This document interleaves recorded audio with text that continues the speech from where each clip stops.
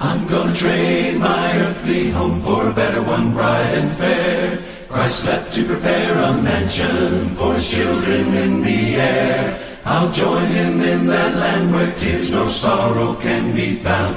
And I'll receive my mansion, robe and crown. The weather there is always fair, there's sunshine day and night. No cold and no rain will fall there, for the sun shines ever bright. I'll need no heavy garments, I'll just wrap my robe around. When I receive my mansion, robe and crown. Mansion. Good afternoon. It is Wednesday, February 28th, 2018. I love that song. I'm sitting back here singing it. I have to mute my mic so that nobody hears me singing it. But I love that song. Great song by Acapella. It's called Mansion, Robe, and a Crown, if you ever wondered. So today we're going to be looking at Mark chapter 9. Yesterday we looked at Mark chapter 8. And as you can see above my left shoulder there, we are looking at Mark chapters 8 through 12 this week.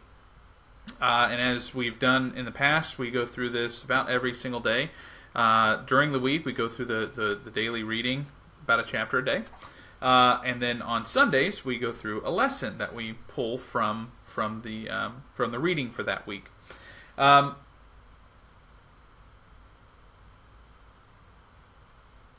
can't remember. Oh, I remember now. Tonight, if you are in the Loveland area and you'd like to come together and study the Bible, we are gathering together at 7 p.m. here at the building. And it's our weekly, midweek Bible study. And I teach the class on Wednesday nights, and we're actually going through the life of Christ and talking about the different miracles and the different things that Jesus did during his life. That's kind of our focus for that. And of course, when we go through that class, we often talk about some of the things that we're reading through.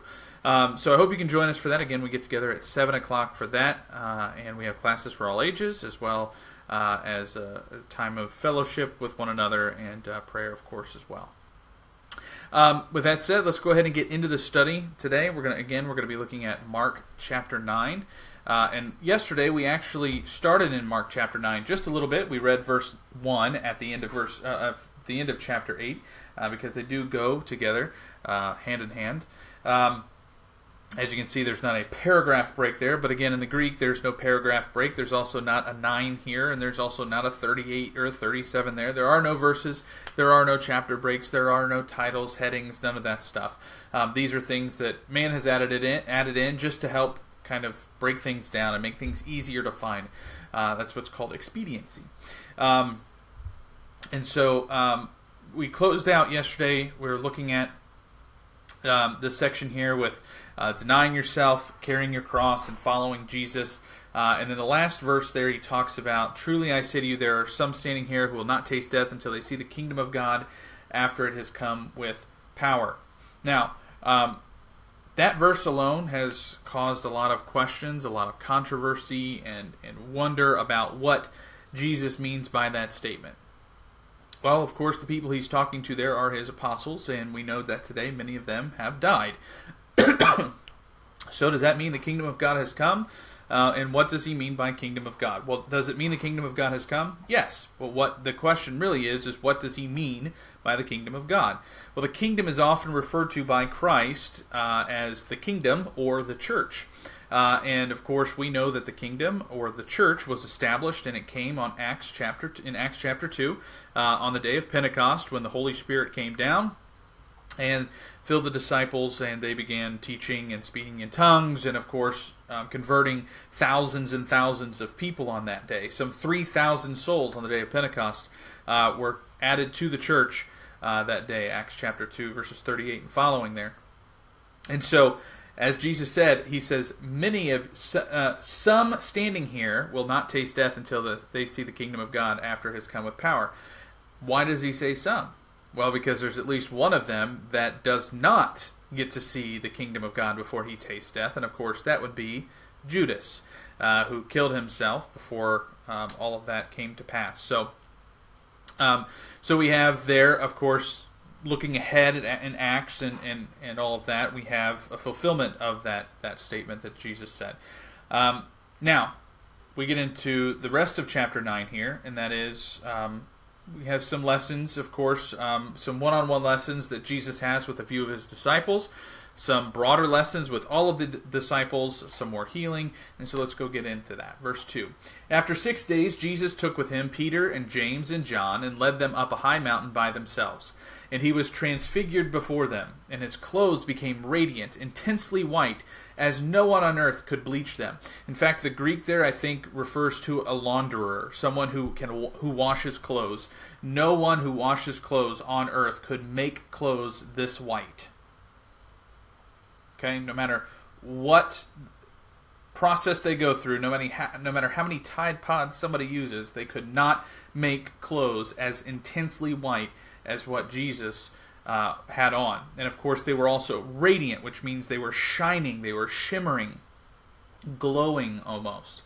And I think that speaks too to how bright white they were. Verse 4, and there appeared to them Elijah and Moses, and they were talking with Jesus. And Peter said to Jesus, Rabbi, it is good that we are here. Let us make 3 tents, one for you, and one for Moses, and one for Elijah. For he did not know what to say, for they were terrified. And a cloud overshadowed them, and a voice came out of the cloud. This is my beloved Son, listen to him.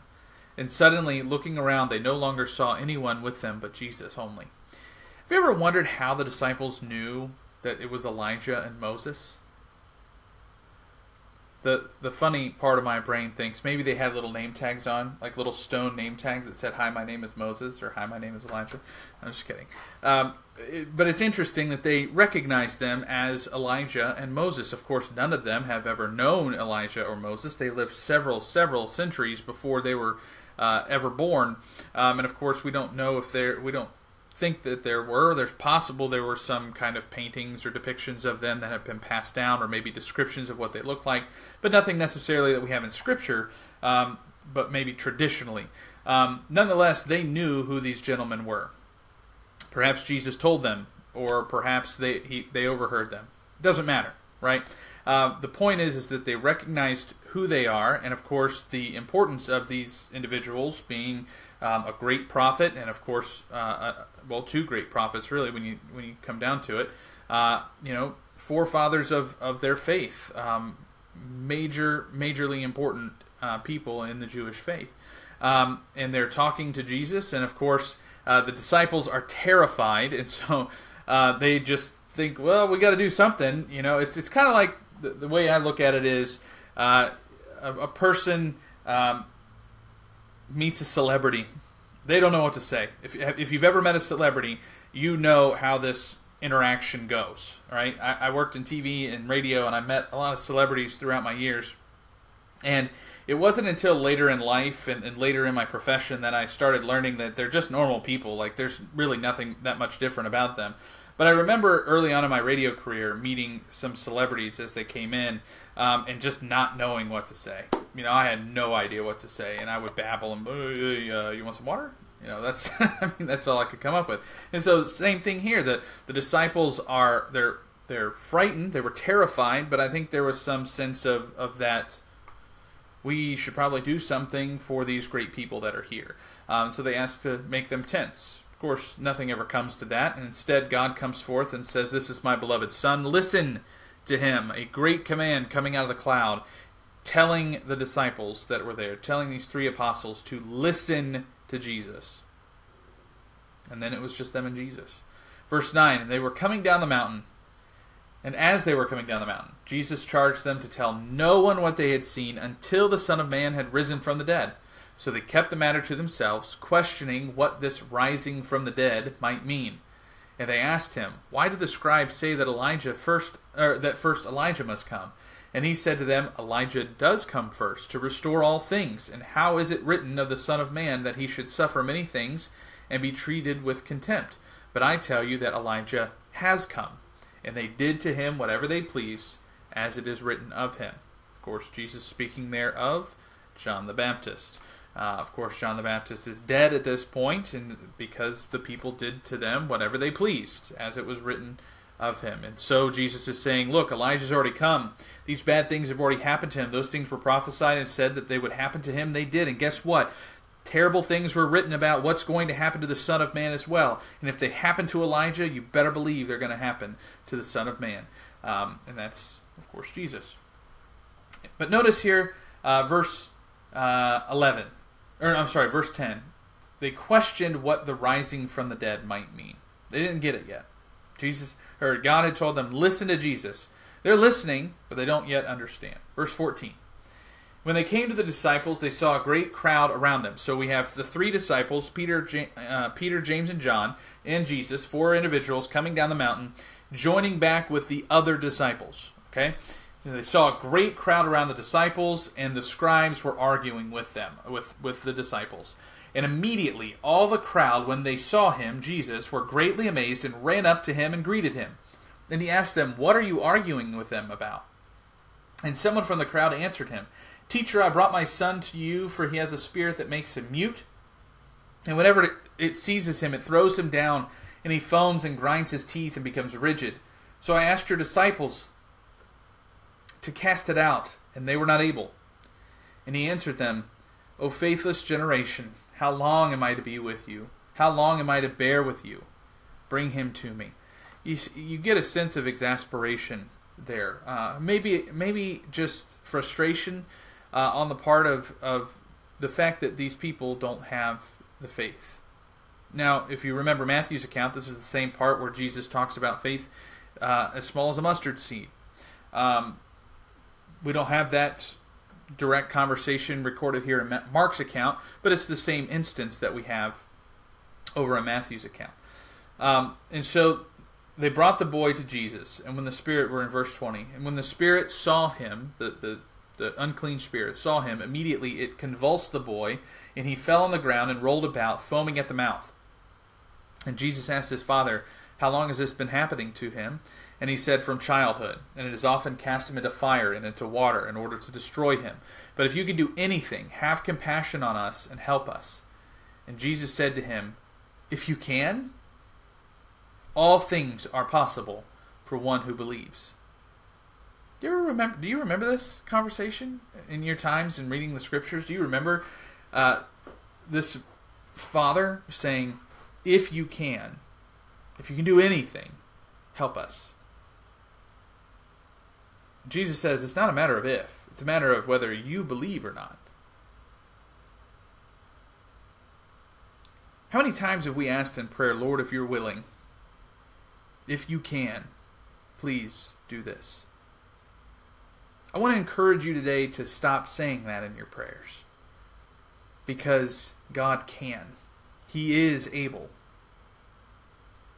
And as Jesus has said before, if you have faith as small as a mustard seed, you're able to say to that mountain, get up and be thrown into the sea. And that whatever you ask in prayer will be done for you. The other day, I heard about great news from someone who's battling some medical issues. And they got some great news from the doctors. And they said, hallelujah, answered prayers.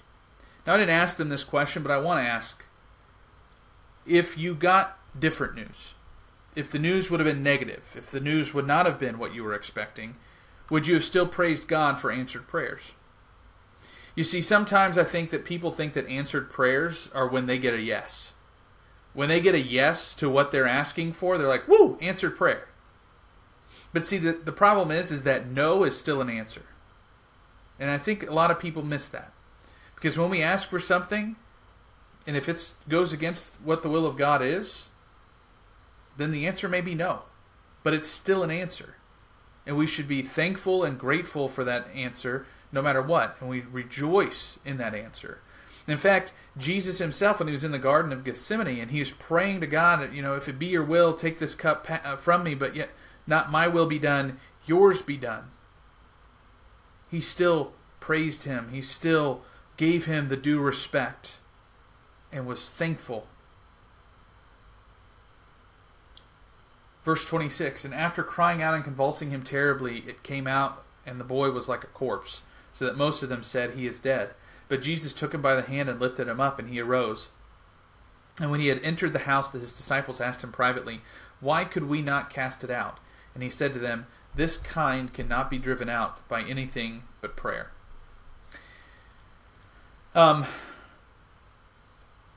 It's also important, as in Matthew's account.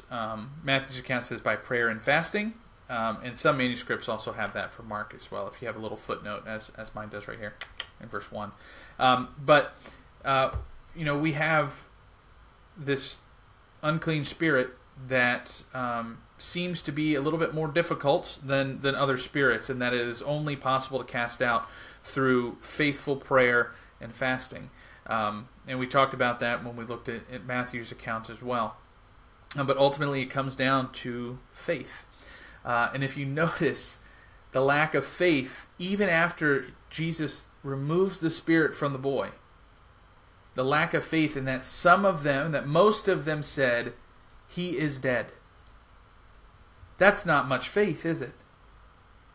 That's not a whole lot of faith in the one who just cast out an unclean spirit. They said, hey, he cast out the unclean spirit, but no, he died. That's not a whole lot of faith. The unbelief is unbelievable, if you will. Verse 30. They went out from there and passed through Galilee, and he did not want anyone to know, for he was teaching his disciples. Okay? He didn't want people to know where he was going, or that he was passing through, because he was ministering and teaching his disciples at that point. And he was saying to them, the Son of Man is going to be delivered into the hands of men, and they will kill him. And when he is killed, after 3 days, he will rise.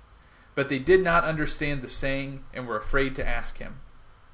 Now, as in the past, we can look at this statement here and go, guys, what's so hard to understand? Jesus said the Son of Man is going to be delivered in the hands of men. They're going to kill him. And then after 3 days, he's going to rise. What does that mean? Well, see, we can look at that today and say, man, that's kind of dumb. Why didn't they get it? But you have to realize that Jesus spoke a lot in parables. You also have to understand the word rise. Does it mean rise from the dead? Does it mean he's going to rise to the throne? Or both? Because you have to remember the concepts that the Jews had about the Messiah and the kingdom that he was bringing about. And so they didn't fully understand what Jesus was saying. Of course, we can look at this today and know, because we have the benefit of hindsight, we can look back after knowing that Jesus, in fact, did raise from the dead after 3 days, and look at this and say, guys, he means what he says. You know, he's going to die, and then after 3 days he's going to raise from the dead. But they didn't understand. They don't understand a lot that he says and does, even though they follow him full time. Verse 33, and they came to Capernaum, and when he was in the house, remember Capernaum is the center of operations for Jesus, and when he was in the house, he asked them, what were you discussing on the way? But they kept silent, for on the way they had argued with one another about who was the greatest. And he sat down and called the 12, and he said to them, if anyone would be first, he must be last of all and servant of all. And he took a child and put him in the midst of them, and taking him in his arms, he said to them, whoever receives one such child in my name receives me, and whoever receives me receives not me, but him who sent me. You know, this section here, again, is repeated from Matthew's account. The important part of this, of course, is that there is no one greater in the kingdom. It's about being a servant. And what is considered great on earth is not what's considered great in heaven, which is sad, unfortunately. But that's the nature of humanity. And then he gets into talking about children and the importance of children, the innocence and the humility of children. He just like Matthew does, he sandwiches things together here. He'll stick another story in here, and then we'll get back to the children here in a second. So verse 38, John said to him, Teacher, we saw someone casting out demons in your name, and we tried to stop him because he was not following us. But Jesus said, Do not stop him, for no one who does a mighty work in my name will be able soon afterward to speak evil of me. For the one who is not against us is for us. For truly I say to you, whoever gives you a cup of water to drink because you belong to Christ will by no means lose his reward. I want to know what your thoughts are about this section. What is the heart of Jesus' teaching here? I want you to leave a comment in the comments section below. Study on this. Look into this a little bit. Why doesn't Jesus want this man who's not following him, who is casting out demons in Jesus' name, why doesn't he want his disciples to stop him? Think about that. Ponder on it. Leave your comment below and let us know.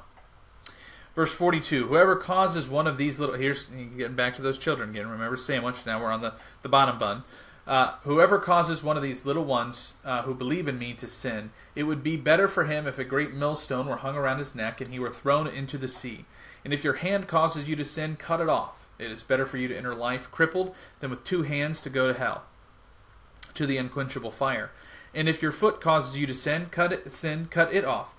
And it is better for you to enter life lame than with 2 feet to be thrown into hell. And if your eye causes you to sin, tear it out. It's better for you to enter the kingdom of God with 1 eye than with 2 eyes to be thrown into hell, where their worm does not die and the fire is not quenched. That is a quote that Jesus is putting out. I believe that's Isaiah. Isaiah 66:24 says, and they shall go out and look on the dead bodies of the men who have rebelled against me, for their worm shall not die, their fire shall not be quenched, and they shall be an abhorrence to all flesh. Not a very good ending. Verse 49, for everyone will be salted with fire. Salt is good, but if the salt has lost its saltiness, how will you make it salty again? Have salt in yourselves and be at peace with one another. So again, we have another reference there to salt, as we've seen in previous discussions that Jesus has had about being the salt of the earth, light of the world. But salt is a good thing. Salt is necessary for many things, including preservative, to help preserve meat, to give flavor to things. That's what Jesus was talking about in losing its taste in Matthew.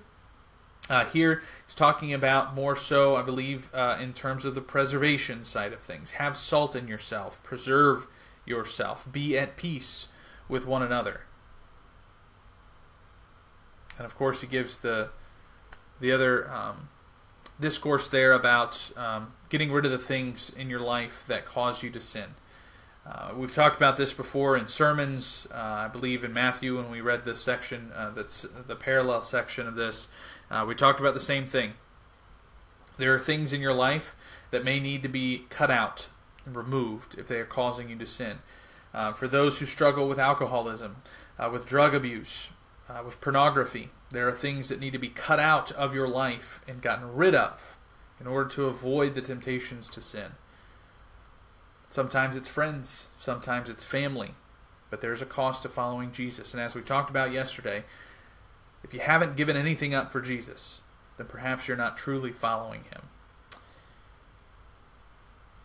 Now, the big lesson that I wanted to point out this today, in terms of the reading here from Matthew chapter 9, is about the faith of that father we talked about earlier, verse 14 and following. We may find our own sentiments in that father. You know, Jesus, or the man says, my faith is kind of lacking, but don't take that out on my son. Don't punish my son because of that. You notice that through all of that, Jesus doesn't rebuke the man's honesty. He doesn't rebuke the man for having doubt. But he heals the son, and in the process strengthens the father's faith. You see, doubt is an important tool of Satan. Satan uses this deception to help destroy faith. But it's important to understand that doubt does not equal the opposite of faith. Okay? Doubt and unbelief are not the same. Unbelief is the opposite of faith, but doubt and unbelief are not the same thing. Doubt doesn't mean denial. Right? What does doubt literally mean? Doubt, the definition of doubt, my computer will work here, there we go. It's a feeling of uncertainty, a lack of conviction. Right? There's uncertainty. It's not unbelief. There's still belief there if there is doubt. You see, faith is not something that's just something we do as a blind leap in the dark. We have God's Word, and that presents to us the story of Jesus, a narrative that is available for us to read and bear witness to. The evidence is overwhelming. It is astounding. but it is up to us to do something with it. It is that belief that is the root of faith. We choose faith by choosing to accept what we read in God's Word. And we continue to choose faith by living in a godly direction and seeking to carry out His will. But that doesn't mean there aren't going to be difficult times in which we doubt our faith. As I mentioned before, the person with the medical condition, the medical issue, that I wouldn't say that that's necessarily doubt, but maybe a negative report would have caused doubt. I know from my own personal experience, my wife and I lost a child very early in our marriage, and I remember the doubt that I was filled with about faith. I remember screaming at God and asking Him why. Why me? Why us? Why this? Why now? And I struggled with doubt very heavily. So much so that I almost lost faith, but I didn't. There was still faith there. And I turned back to the one thing that can provide faith for me. And that is the Bible. The Bible says in Romans chapter 10, verse 17, faith comes from hearing, and hearing through the word of Christ. See, doubt is not unbelief, but doubt can lead to unbelief if you don't turn to the one thing that can bring you back, and that is the Word of God. And that's why we're studying this. That's why we're reading through the New Testament together in 2018. Reading it from the beginning to the end, so that our faith can be strengthened, so that we can be filled with thoughts of truth on a daily basis, and we can study that biblical evidence that is there, that exists even today, to affirm the things that we believe. The beautiful thing about the day that we live in right now is technology is so available, and this is one of those methods. This is one of those things that you can get the Word of God out in ways that were not possible 30, 40 years ago, that weren't possible in the days of these apostles, in the day of Paul. Sharing these videos, getting these videos out on Facebook and putting them out there in the public eye to be able to come to and read the truth and read and learn about what Jesus is saying in the Word of God and why it is we hold so dearly to this divine narrative that we have. That's why it's important to read the Bible, all of it, and understand it and study it. And that's why you study. You study the Bible to understand it and to apply it in your life. That's what we've been talking about on our Sunday morning classes here at Loveland Heights Church of Christ. I'll leave you today with the final reminder. Tonight, 7 o'clock, we gather together for Bible study here at the building. We're going to be continuing to talk about the life of Christ in that study. And I hope you can join us for a time of fellowship with fellow Christians and learning more about God's Word and how it applies to our lives on a daily basis. If you want to catch up on previous lessons that we've gone through, whether it's Mark or Matthew, you can go right here up to our website at loveland.church, and you can check out all the things that are on there about the church. You can learn everything you need to about the church that meets here in Loveland Heights. If you go to that media tab and select Daily Bible Study or Sermon Audio, there are the recorded versions of these studies, and there's also a podcast version if you scroll down a little further past that past the player there. But you can catch up on the previous sermons that we've brought forth from the readings each week. Last week, as I mentioned yesterday, we talked about hard hearts and the hard thoughts that come because of the hard hearts that many of us struggle with. And that, having a hard heart, just like doubt, is something that we all struggle with from time to time. But that doesn't mean that we've lost faith. It just means that there's some work that needs to be done. If we can assist you with anything, if you need prayer for anything, you can always leave a comment below. You can also contact us privately if you'd like here on Facebook through messages, or you can email us at info@loveland.church. Either way, I hope you have a great rest of your day. I hope this study has been beneficial to you and has helped you apply something from God's Word in your life. Have a great rest of your day. God bless, and I hope you can make it tonight for Bible study at 7 o'clock. Take care.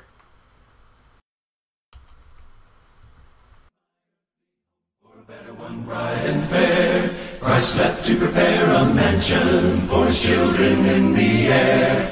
I'll join him in that land where tears no sorrow can be found. And I'll receive my mansion, robe and crown.